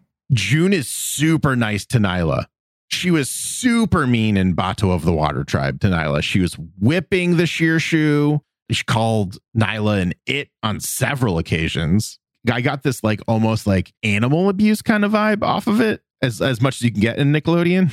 Yeah, that's a fair point. And with that episode also having the creepy old Iroh behavior, I think that might be another thing that they're kind of retconning in this episode. Because even in the lore, we read that June got Nyla when she was like a baby Shearshu, and they've been life companions ever since. So it doesn't make sense for her to mistreat Nyla. So maybe this is the team's version of correcting that assumption or that kind of portrayal, because you're right. It was kind of bordering on animal abuse and a little uncomfortable in that episode. Yeah. My wild and crazy headcanon is that after the events of Bato of the Water Tribe, June kind of like realized just how fragile Nyla actually is and kind of like changed how she treats her friend. That's just kind of how I deal with it. Or they had an adventure that like put both their lives at risk and Nyla saved the day or something like that. That's kind of where my head went at, because we haven't seen them for a year. So, and a lot can happen for a bounty hunter, especially a very dangerous line of work in a year. Yeah, that would give her some character growth, which I'm a fan of. Yeah. And I feel like she definitely did grow a bit as a character since we last saw her as well. Like she can be viewed as very like one note, just like that really like cool, badass woman that just like doesn't care about anything. But the fact that she's willing to help out Team Avatar for free to find Aang shows a lot of growth. Because before she couldn't be bothered to help out Zuko, period. She's like, pay up. Yeah, exactly. So yeah, there was some growth there. And I'd like Avatar Studios, if you may, please make that like a little short, little story, little book, little something. The continued adventures of June and Nyla. I would just love it. I would be such a fan. We all know that Nyla was based on an actual dog for someone that worked on the show. What I didn't realize, and I don't remember if you said this or not, I'm assuming you did, and I just forgot because it was over a year ago, and I can't remember what I had for breakfast, but the coloring of Nyla is based on that of a Rottweiler, which is what the real Nyla is. Oh, fun. So I thought that was a nice little touch. So we go back to the island. Go back, Kate, to the island. It's a lost reference for everyone. Aang and Momo wander around, wondering where they are. Aang rules out being in the spirit world when he is able to successfully airbend. He then comes up with a plan to climb to the top of the island, and hopefully they will be able to figure out where they are. Back with Team Avatar, Sokka is utterly confused by June's previous statement. Sokka asks if she means that Aang could be dead, but June tells them that even if he was dead, Nyla would be able to sniff out his corpse. She doesn't say corpse, but that's essentially what she says. Zuko takes a step forward and comes back with a plan B. There's only one other person in this world who can help us face the Fire Lord. He then comes back not a moment later with a fly-ridden, awful, moldy, smelly sandal that we all know belongs to none other than the Dragon of the West, Iroh. I love the comment that Toph makes. Oh, it's kind of sweet. Yeah. That he kept his uncle's sandal. So gross. Also, where was he keeping that? It's that smelly and no one noticed it? I don't want to know. So don't answer that question. That's a mystery I don't need solved. Nyla jumps over and takes a sniff of the sandal and takes off. The gang jump on Appa and follow the Shearshu. After a full day's travel, Nihilus finally stops at the broken wall of Ba Sing Se. June tells Zuko that his uncle is somewhere beyond the wall and that he can't be too far. June and Nyla disappear shortly thereafter, and Zuko advises that they set up camp for the night. Bye, June. Bye, we June. love you. I hope I see you again in your own animated short about what happened with you and Nyla in between the events of Bato of the Water Tribe and this one. Bye. Okay. The sun shines down on Aang and Momo back at the island when the two stumble upon a large hexagonal symbol carved out of the earth. Upon further inspection, Aang realizes that this is not made of rock, and he even tries to earthbend on the platform with no success. Aang wishes for help and then remembers that he can get it. He takes a deep breath as he goes into a meditative position. The world fades around the avatar as Roku appears to Aang. Roku reminds Aang that he is able to access all of the wisdom and experiences of the past avatars. Aang asks his former incarnation where they are located currently, but Roku doesn't seem to know either. What Roku does know is that Aang is lost in a different way right now. Aang admits that he is, and he is unsure of what to do once he faces Fire Lord Ozai. Back at Camp Avatar, the gang is fast asleep when Toph wakes up to feel the incoming ambush. The group is quickly surrounded by fire, and 4 robed figures loom overhead. We quickly see that the 4 figures are none other than Piandao, Zhang, Pakku, and of course, my favorite, Bumi! Yay! I think everyone knows that I was rewatching this morning because I was just like, I love Bumi. Yep. That's the tweet. That's it. Yep. Everyone is pretty confused except for Katara and Sokka, who are very excited to see their former masters and friends. On the island, Aang tells Roku that everyone expects him to just kill the Fire Lord, but he's not sure he can do it. Roku reminds Aang of the events of the Avatar and the Fire Lord and how his own restraint and hesitation not only cost him his own life. If he had been more decisive and acted sooner, he could have ended the 100-year war before it even began. Roku tells Aang that he must be decisive. As Roku fades away, Aang is only further disappointed by his advice. That's one of my favorite parts of this episode. Aang getting wisdom from his past incarnations and the fact that they're all pushing him in the direction of killing the Fire Lord, because it just makes that revelation in the finale that much more satisfying. Yeah, absolutely. It's like we talked about in one of our Avatalks, where there are traits that flow through all of the avatars that kind of keep consistent. And I think this train of thought is maybe one of those up until Aang. Like they're all just like, yeah, just like, you got to end it. You got to end it. Like, that's just how it goes. So Roku isn't necessarily telling him to like kill Ozai, but he's like, you have to make a decision and you have to stick to it. You can't be like meandering around this gray area here. You have to just like figure it out. Either you do it or you don't, and you live with the consequences, or you don't live with the consequences one way or the other, and not in like a great fun Aang trickster kind of way, in a you dead kind of way. Yeah. What's going on? We're surrounded by old people, Toph asks the group, but Katara tells her friend that these aren't any old people. They are great masters and friends of theirs. Pakku tells Katara that he married Gran and that he even made her a new betrothal necklace and everything.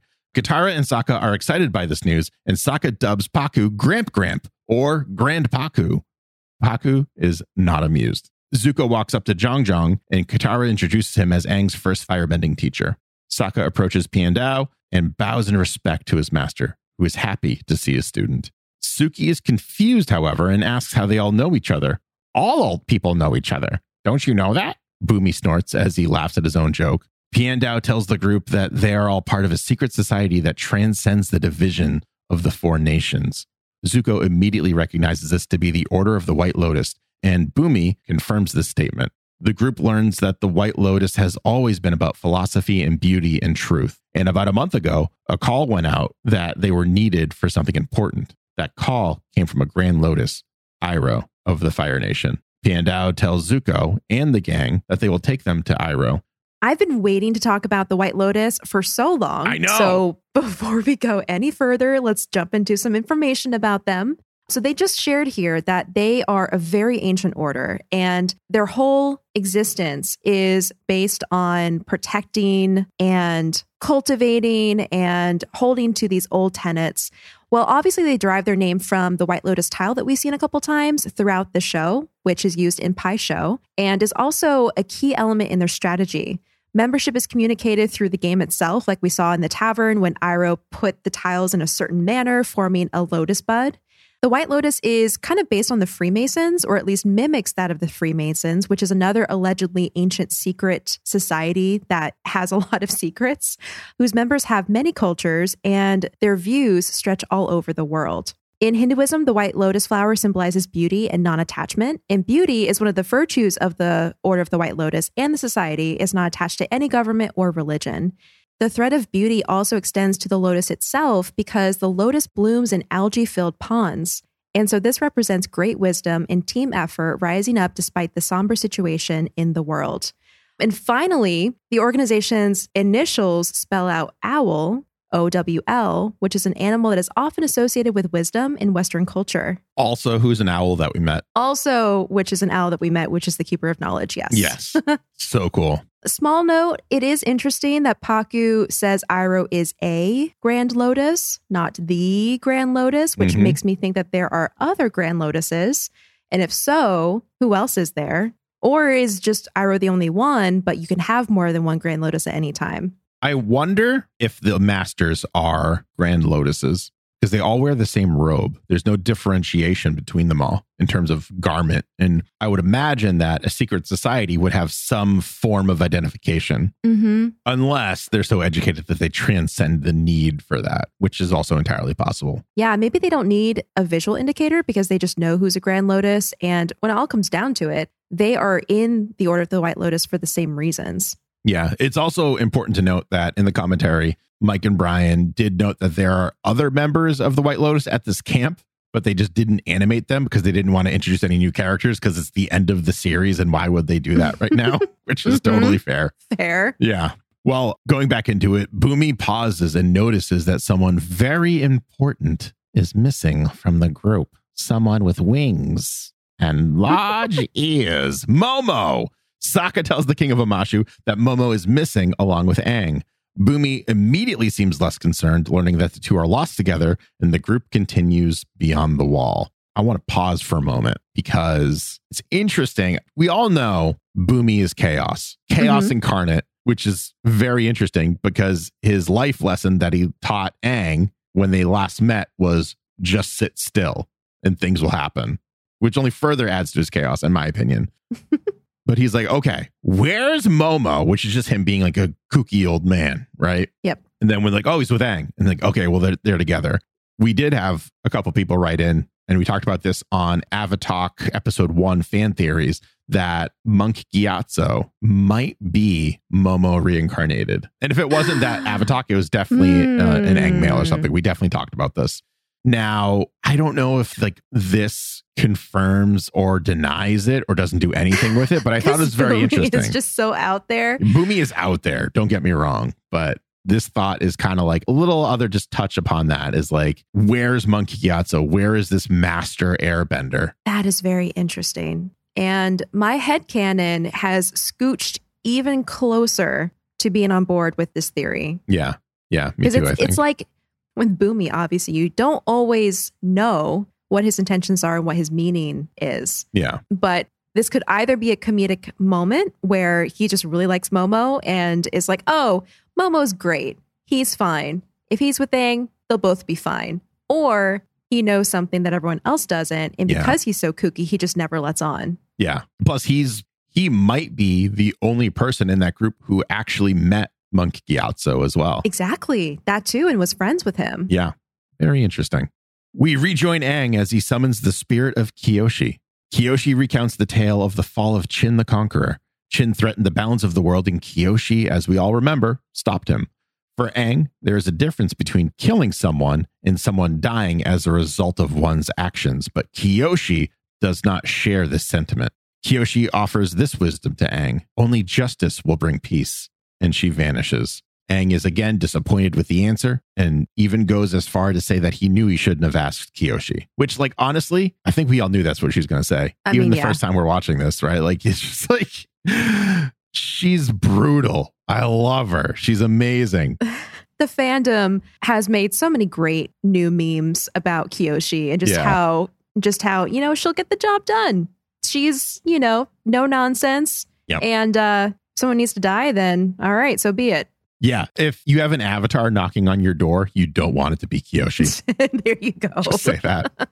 As Team Avatar walks with their former masters, Sokka asks Bumi how he ended up escaping from his imprisonment. Bumi is confused because, as he sees it, he didn't escape. Everyone else escaped. We see a flashback to the events of the Day of Black Sun. Bumi was waiting for a sign, and he wasn't sure what that sign was going to be. But when he sees the eclipse, he's like, yeah, close enough. That's it. And earthbends himself out of his metal coffin. He is easily able to defeat the Fire Nation soldiers as they can't firebend during the eclipse. And in a powerful display of earthbending, Bumi ejects every bit of Fire Nation technology and influence from his city. He even defaces and removes the giant statue of Ozai, which causes the destruction of the bridge into Omashu. It's brilliant. I love how powerful he is. I freaking love Bumi. So if anyone is wondering what I was watching when I sent out that tweet, it was this. I paused it and I sent out that tweet because it's just so good.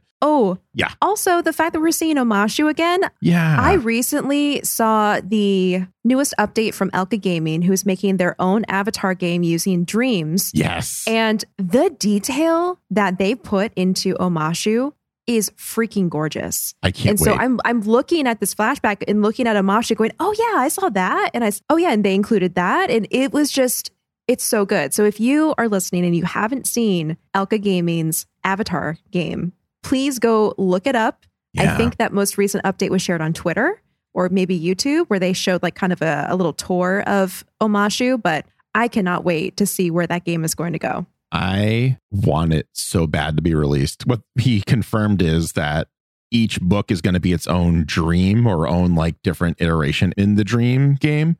I don't play dreams all that much. I don't know the proper terminology for anything, but each book's going to be its own thing. If you want to see what he's released so far, you can go to my Twitch page. I did do a playthrough and I set it as a collection. And we went through in great detail. We even had a lot of people from the Avatar, the podcast community kind of joined for that stream. And we looked over every little detail that you could possibly want for what's already in there. It's not Omashu yet because he hasn't released that for playing, but it was really cool. I highly recommend you check it out.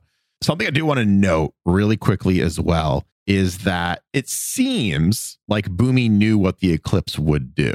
That's why he waited for that. And the way he's so chaotic and crazy, like he's like, oh yeah, I just saw it. And I just thought I can't talk about Bumi without talking as Bumi. And it's a problem. And I'm so very sorry to everyone. I enjoy it. I'm so sorry. But the DVD commentary confirmed from Mike and Brian that Bumi had no idea that the eclipse would cause all the firebenders to lose their firebending abilities. It was just a happy accident. Oh my God. So he looked up and he's like, the sun's black. That seems like a sign. Yeah. And then he pops down. The soldiers are like, that's the sound of no firebending happening. By the way, everyone, you're all welcome. And he's like, oh, well, I could do this now. And just like ejects everyone immediately. That also only further strengthens my belief that not everyone in the Fire Nation army knew that they would lose their bending abilities. We talked about that during the Day of Black Sun very briefly. And we were like, well, maybe not. Like, I think we came to the conclusion that they probably did, but they still had to stand guard. But I think with this new information, I feel like not everyone knew that they would just lose their powers, essentially. So anyways, yep. So after, I love this little touch, this little cherry on top of the Bumi celebratory ice cream. Bumi celebrates his victory with a cackle and chomps on a well-earned piece of creeping crystal candy. When Bumi asks if anyone else did anything interesting or fun during the Day of Black Sun, Zuko and Sokka kind of look at each other and deny that any fun or adventures were had. We return to the island where Aang looks deeper inside of himself and ends up talking to the greatest avatar of all time. You can't convince me otherwise, my God, period. Stop. Avatar Kuruk. Kuruk admits that... I have my biases, I'm aware, thank you. Kuruk admits that he lived in a time of peace and people kind of just figured out their own problems for the most part. He then tells Aang that Ko, the face stealer, kidnapped the woman that he loved, and it was all his fault. If Kuruk had been more attentive and more active, he could have been able to save her. He tells Aang that he must actively shape his own destiny and the destiny of the world. Aang is again disappointed with the outcome. I love Kuruk, but what the actual heck? Does he only have one story that he just reuses. Apparently. This is the only bad thing that's ever happened to him in his life. And Aang is calling on all these avatars. And Kuruk is probably just like the next in line. Like he sees like Kyoshi go up and he's like, oh, geez. What? I can tell him of that time I surfed and I stubbed my toe while no, that's not. That's not. So he just like repurposes this story to fit the need.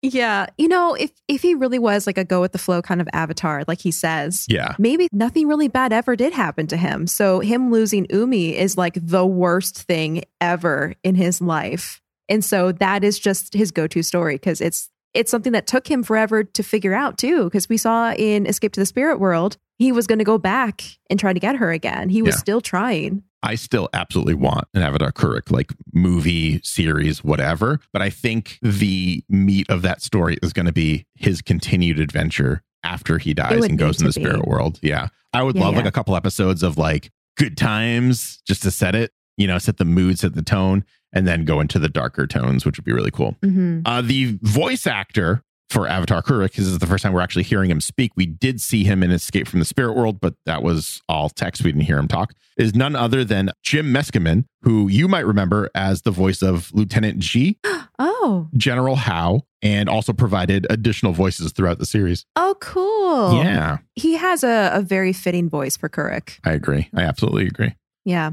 Now, before we move on, I have something that's going to blow your mind. Oh, yeah? We're going to talk about Ko for a second. Oh, yeah. Apparently, on Twitter this month, a fan tweeted at Aaron Ehasz with a picture of Liu Ten's memorial portrait that Iroh puts on the Heilun Ba Sing Se, and then a screenshot of one of Ko's faces. And they said, Aaron, please tell me if I'm crazy or right for thinking that Ko is responsible for Liu Ten's death. And Aaron responded and saying, you are not crazy.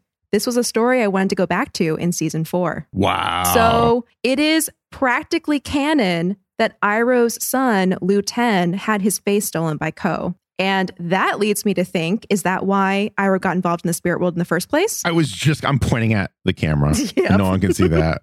I was just going to say that. Yeah, I 110,000% think that's Iroh's connection to the spirit world. Is he like either tried and got into the spirit world, but wasn't able to save his son, and that kind of makes it a little more tragic, or he just went to the spirit world and like didn't make it as far as Ko. Yep. Yeah. Yep. So I'm now going to be screaming internally until Avatar Studios makes us a show about Iroh's journey into the spirit world, and we'll find out about Liu Ten's death. Because this whole time we were thinking that Liu Ten just died in battle because it was during the siege of Ba Sing Se, and his death is what made Iroh back off and go kind of like do his own thing through the world and all of that. So the fact that it was actually because of a spirit, Ko, I'm so intrigued. Please tell me that story, Avatar Studios. Yes, although I don't want it to be book 4. Because everyone just hear me out for a minute. If the books are titled after the element that Aang is learning,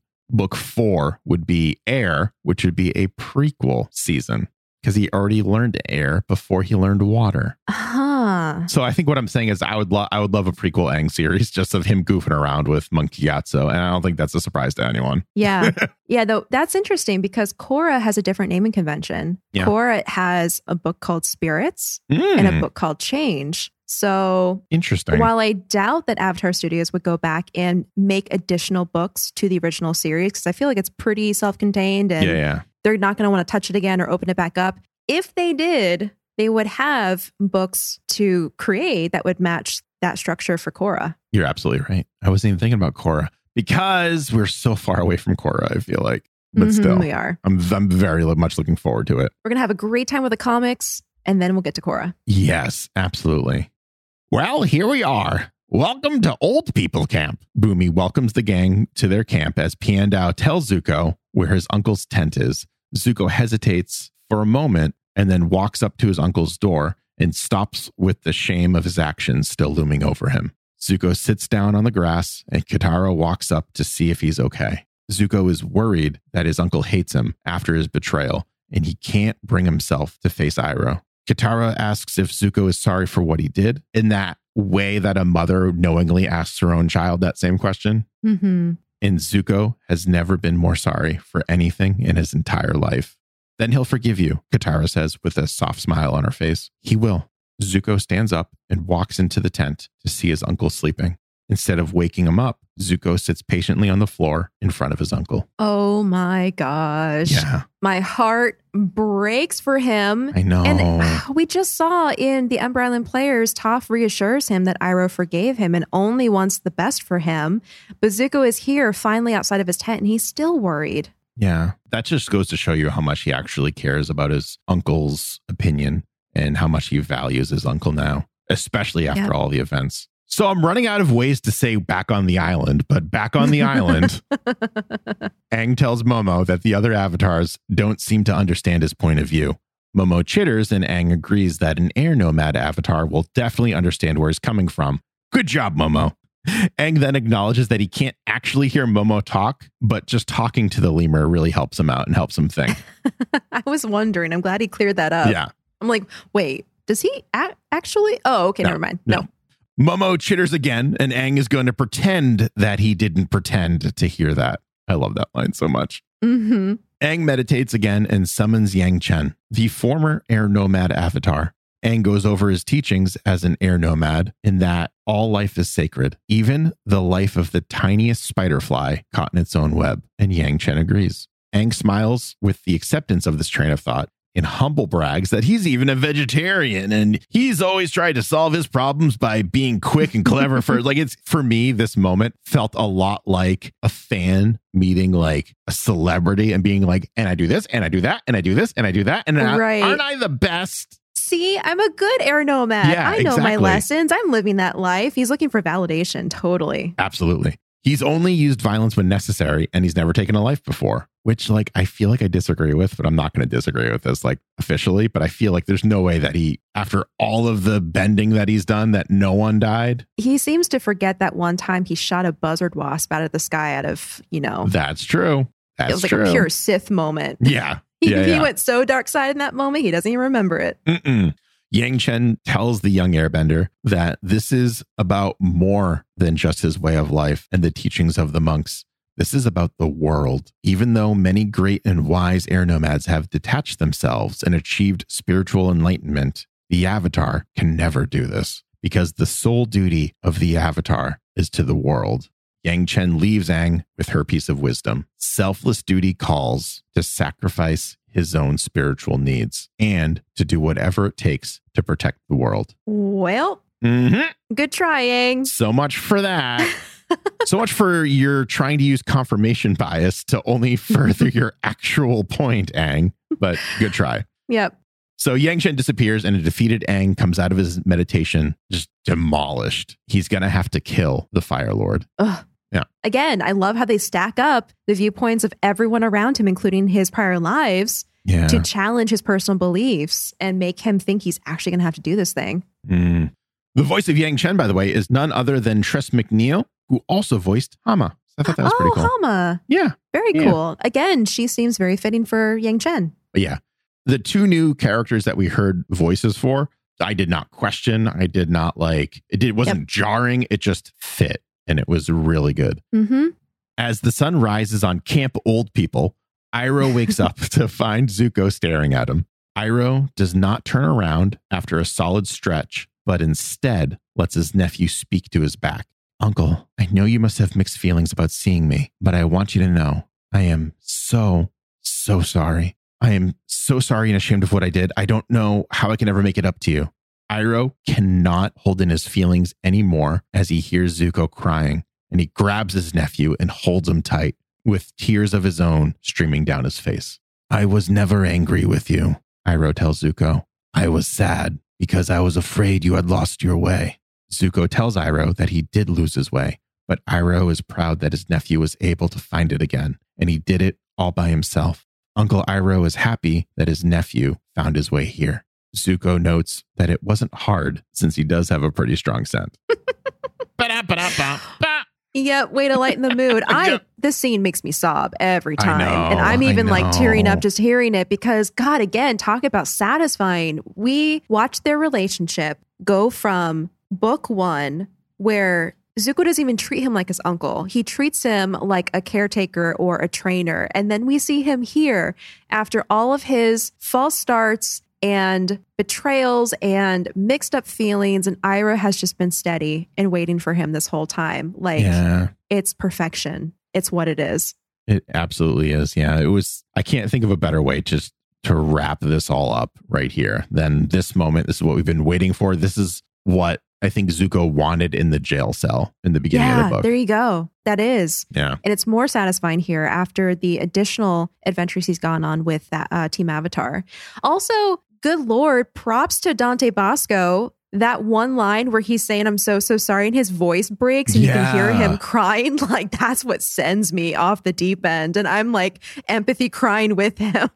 So good. For me, the reading between the lines of that moment too is you have Zuko, this prince, this very proud individual who has allowed himself to just break down in front of his uncle. Mm-hmm. He is so humble in this moment. We've not seen that before, I don't think. Even when he was like going through all of his feelings on the beach with his sister and his girlfriend and his sister's weird friend, he was angry, but he didn't break down in this. It was very cool to see him be so vulnerable. Yeah. Okay, everyone. Hopefully this is the last time I will be saying, back on the island, Aang notices that there are mountains on the horizon now, and they appear to be getting bigger.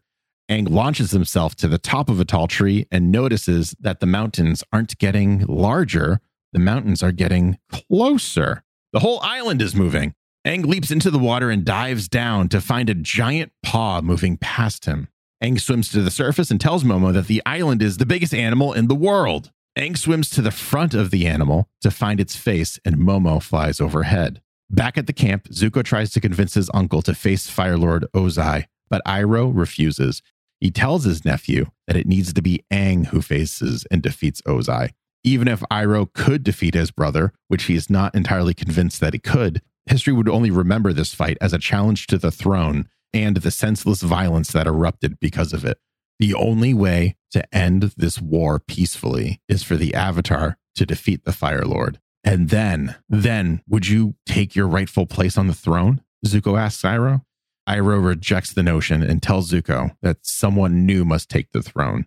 An idealist with a pure heart and unquestionable honor, Prince Zuko has to take the throne. Zuko reminds his uncle that he's made so many mistakes, and Iroh agrees. But the most important thing is that he always followed his own path. Even through the suffering and the struggling, he managed to restore his honor. And now Zuko can restore his nation's honor. And that is the sound of a satisfying character arc coming full circle. Yes, indeed. Absolutely. So Toph kind of worries that Aang might not show up to the battle, but Iroh seems pretty convinced that he will. Iroh then tells the group of a vision he had as a child where he saw himself taking the city of Ba Sing Se. But now with all the events that have kind of happened over the past year, he realizes that the events he saw were him taking the city of Ba Sing Se back from the Fire Nation so that the Earth Kingdom can be free again. I love that detail. Yeah. Like he had that vision as a child, as a boy, and it was misunderstood up until this moment late in his life. That's so cool. Yes. And it's like, it's also this interpretation that he's always had through his life experiences. And now that he's almost at the tail end of his life, like he realizes that he was looking at it through the wrong lens, which I also like that. Yeah. And this is why he gathered the rest of the Order of the White Lotus. The Dragon of the West then tells Zuko that he must return to the Fire Nation immediately so that when Ozai falls, he can assume the throne and then restore peace, freedom, justice, and security to his new empire. Sorry, I couldn't. Every time they say peace and justice or whatever it was, I just like think of Star Wars and I zone out for 30 seconds. I'm like, oh, geez, I got to stop and go back. Yep. But seriously, Zuko needs to go home and restore honor to his nation as the new Fire Lord. Azula will be waiting for him, but Zuko tells his uncle that he can handle his sister. Iroh's not so confident and does tell Zuko that he needs help. So Zuko asks Katara if she would like to join him and fight Azula, and Katara agrees. I feel like Katara would love nothing more than to fight Azula again in this moment. Yeah, like Suki on Boiling Rock, I think Katara has been waiting for this rematch. Yes, absolutely.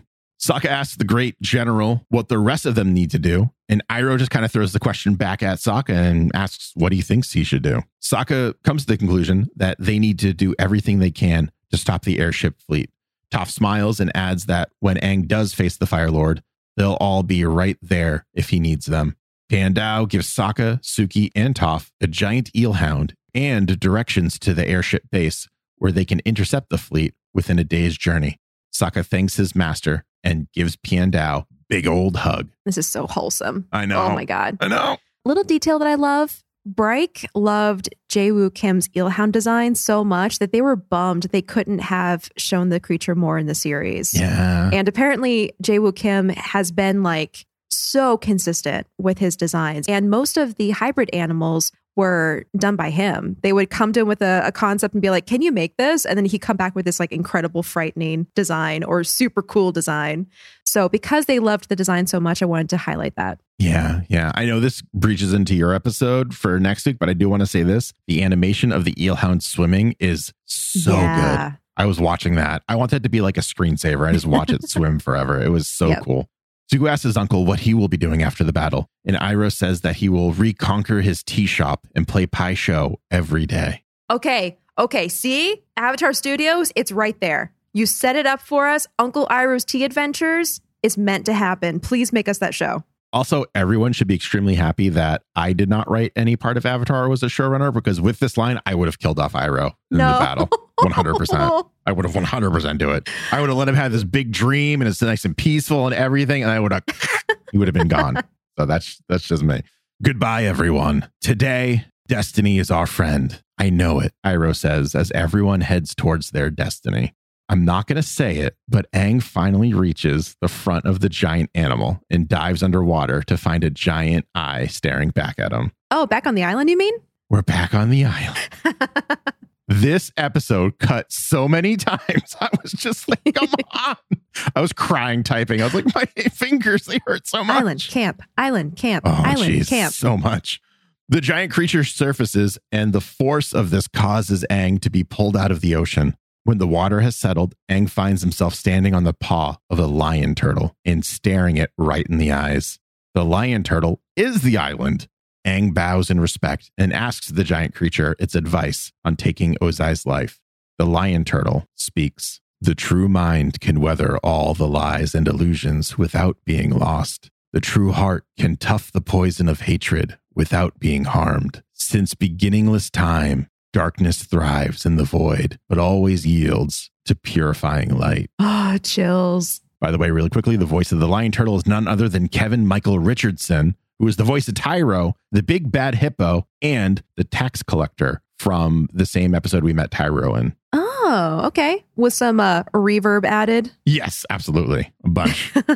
Really well done. I liked the lion turtle's voice a lot. And also just this moment, I remember the first time watching this series and being so enchanted and in awe with the concept of a creature this old being alive and for Aang to have met it. Like, it's one of those moments where you meet something that is just larger than life, beyond words, and you're alone. And so you're the only person who has that story. I don't know if that happens to anyone else. Maybe not in our world, but definitely in the Avatar world. And also the creators drew inspiration for the lion turtle in particular while they were touring Seoul to find the right animation studio to work on the test pilot for them. So they recall actually seeing a turtle statue with an engraved monolith on its back, which also stirred their childhood memories of Morla, the giant turtle in the Neverending Story, and the collective world turtle myths that they had encountered. World turtle myths are particularly evident in Chinese and indigenous American mythology and culture, but it also bears a resemblance to the Zaratan or Zaratan, grandiose sea turtles found in literature and folklore, whose shells are also easily mistaken for small islands. So it's really cool to note the fact that the lion turtle has been in Bryke's minds since before the pilot. Yeah. They were always intending to bring him in. So the fact that we finally get to see him officially in the finale is awesome. But as we've pointed out before, we've seen the image of him a couple times, or image of them, because it's a whole species. Yeah. So gosh, thinking back, we saw it on General Thong and General Sung's pauldrons. They had the head of a lion turtle as one of them. Oh, that's right. There was a painting of a lion turtle depicted in a scroll within Wan Shi Tong's library. Aang and Sokka hid behind a lion turtle's statue outside the Earth Kingdom Royal Palace while they were devising a plan to meet Earth King Kue. Pian Dao compared Sokka's courage and heart to a lion turtle, and also his manor had like a lot of statues all over the place. And it goes on from there. There's like a door knocker on Ember Island. It even appeared in the unaired pilot too as a statue behind Aang. I really like the meta of that. Yeah. Of the lion turtle has just been following Aang throughout this whole adventure. It's really cool. Even from before, from the pilot even. Yeah, well, that's what I mean. Super cool. Are we the lion turtle? No, that's the stupidest theory I've ever come up with. No, but really, I love that he's been there the whole time, kind of like us as the audience. You know, we've been there since the beginning too. Yeah. Watching the journey. Very much in the same vein, I really enjoy the lion turtle showing up because it gives this like mythological presence that was needed for this series. Like everything is based in this crazy fantasy, amazing world, but there's this basis in reality that I think allows us to kind of believe the events that are happening. Like we believe people can firebend because firebending is based on real world martial arts. And that gives it that like grounding that we need. And all of a sudden there's just this giant mythological creature that is wise. We'll learn in a moment has special abilities. Like it's unbelievable. And of course he presents himself to Aang. I don't know if any other avatars have had this kind of encounter with such a amazing, unbelievable creature. But I think that this was Aang's destiny. And it led him to this being who gives him what he needs to continue. And it's just like, it really is just when you add that extra pinch of salt and it just makes the dish complete. I'm hungry again. Exactly. I'm sorry, everyone.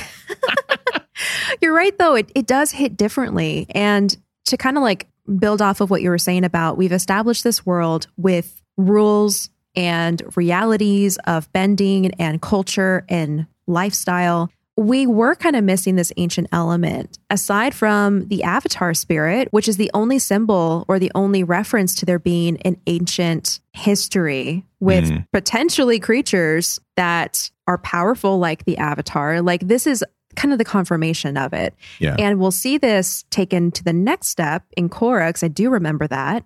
We see the lion turtle again and learn a little bit more. Yeah. I can't wait. Okay. So the lion turtle gives his amazingly deep speech and then... Deep in two ways. Yeah. Amazing. Aang. The giant animal then places its claws on Aang. It's like the same hand, one claw on Aang's forehead and the other on his chest.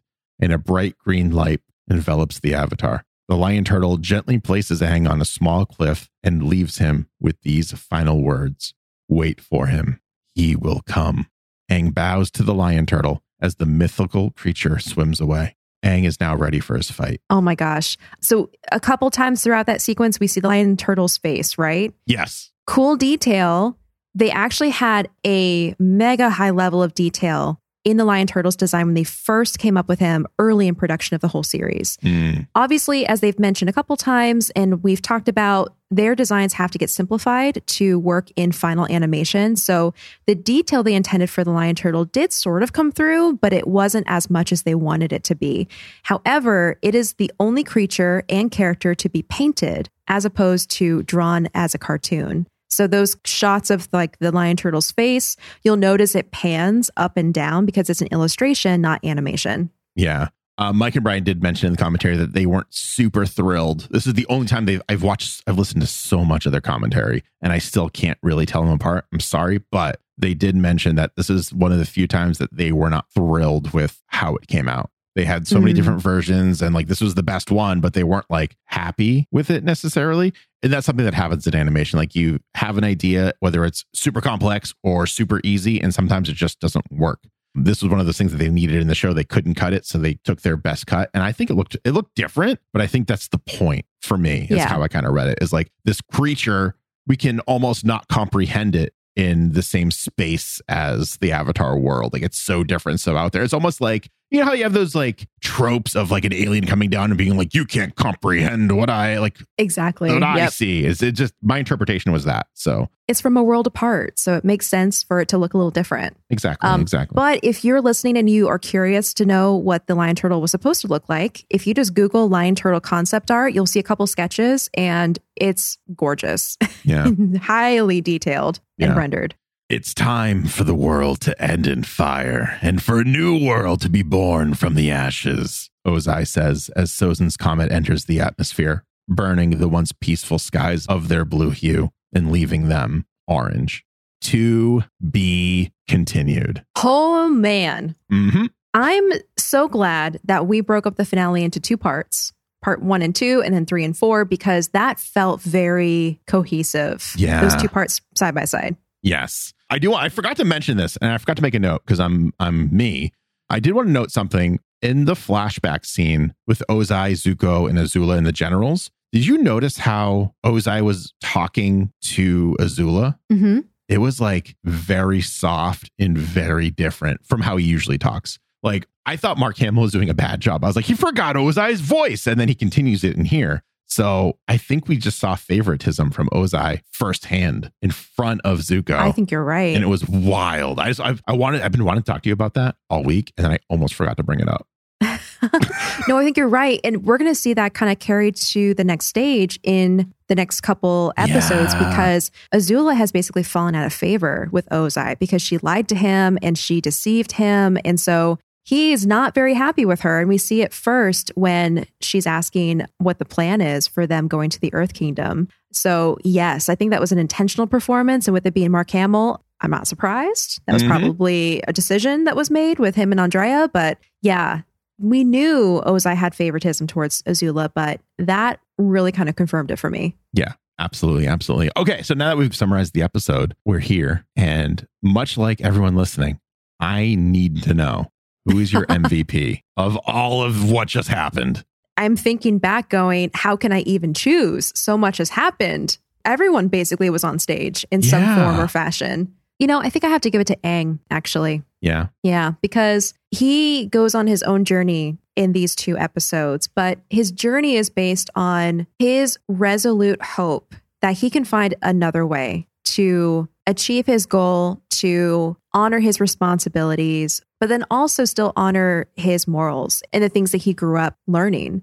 So like the fact that he had multiple arguments, multiple conversations, and didn't back down every single time, even up to the point where he's on the lion turtle talking to his previous lives who are all saying the same thing. And he's still like, I don't want to do this. I need to find another way. Yeah. That shows strength of character for him in a way that we haven't seen to date.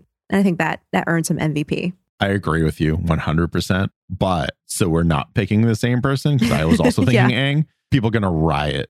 I'm going to pick Momo. Because he never left Aang's side. Aww. Whenever things go really bad or really weird for Aang, Momo is there. And that trend continued. And I really liked it. Don't get me wrong. Like, if I could just say everyone is the MVP of this, I would. But I feel like Rob would have to make like 500 more columns in the spreadsheet. And that's not right. We can give honorable mentions, just that's like a true. Blanket honorable mention to everyone not mentioned here as MVP, because I mean, everyone's great. We have the Order of the White Lotus characters. We have our core team Avatar team. We have Zuko. We have the Lion Turtle. Like the Lion Turtle even has honorable mention because he came out of the woodwork to help Aang get to where he needs to be. So we have a lot of MVPs in this episode, I would argue. Also Boomy. What is your moral of the episode? That's also a toughie. I think I'm going to have to build off of what the Lion Turtle said, though, that there's always light that can combat dark if you just look for it. Ooh, I like that. I think for me, the moral of the episode is also that, but again, so we're not picking the same thing. Because I think this episode is these 2 episodes, and this whole finale is very specifically designed for us to pick the same thing.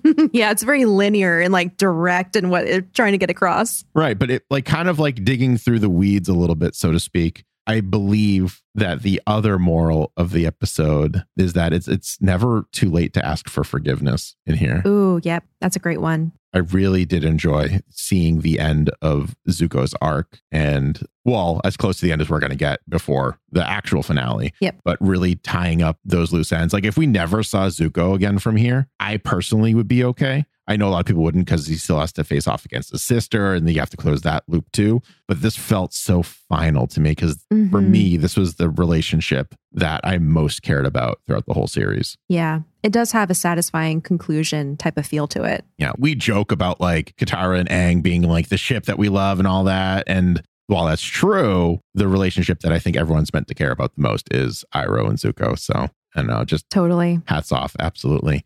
And that is part 1 of our Avatar: The Last Airbender series finale. I hope you all enjoyed this unprecedentedly long episode.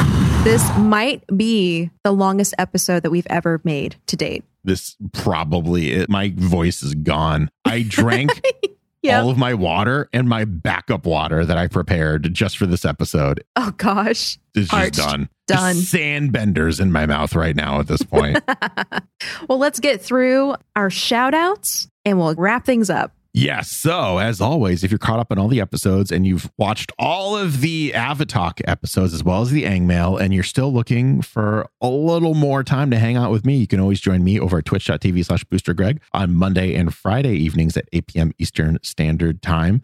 We play games. We have a lot of fun. We talk in the beginning for a good 30 minutes to an hour, whenever basically I stop stalling and start the game. You could also find me on Twitter and TikTok and basically anywhere else where you can find Booster Greg. It's most likely me. So come say hi. And you can find me online at Acorn Bandit or Joyson Studio, which is JOISANS.com, or Joyson's Studio on Etsy. That's right. And again, a big special thanks to everyone who left 5-star reviews, who are emailing us at avatarthepodcast@gmail.com, and who are also choosing to support the podcast in other means by going over to patreon.com/avatarthepodcast. We have now 4 episodes of Secret Podcasts up, and I think they're all absolutely amazing. And I hope that they are. I have so much fun doing them. And if anyone is looking to support us in additional ways, head over there. You get a bunch of bonus content. There's AMAs. We have our doodle page. Oh my God, our doodle page for this month is going to be so retrospective. I thought the last one was enough. I think this one's going to be more. Going to be amazing. Yep. But yeah, patreon.com/avatarthepodcast. Coming up next time, the final battle and Aang's third option. All this and more next time on Avatar the podcast.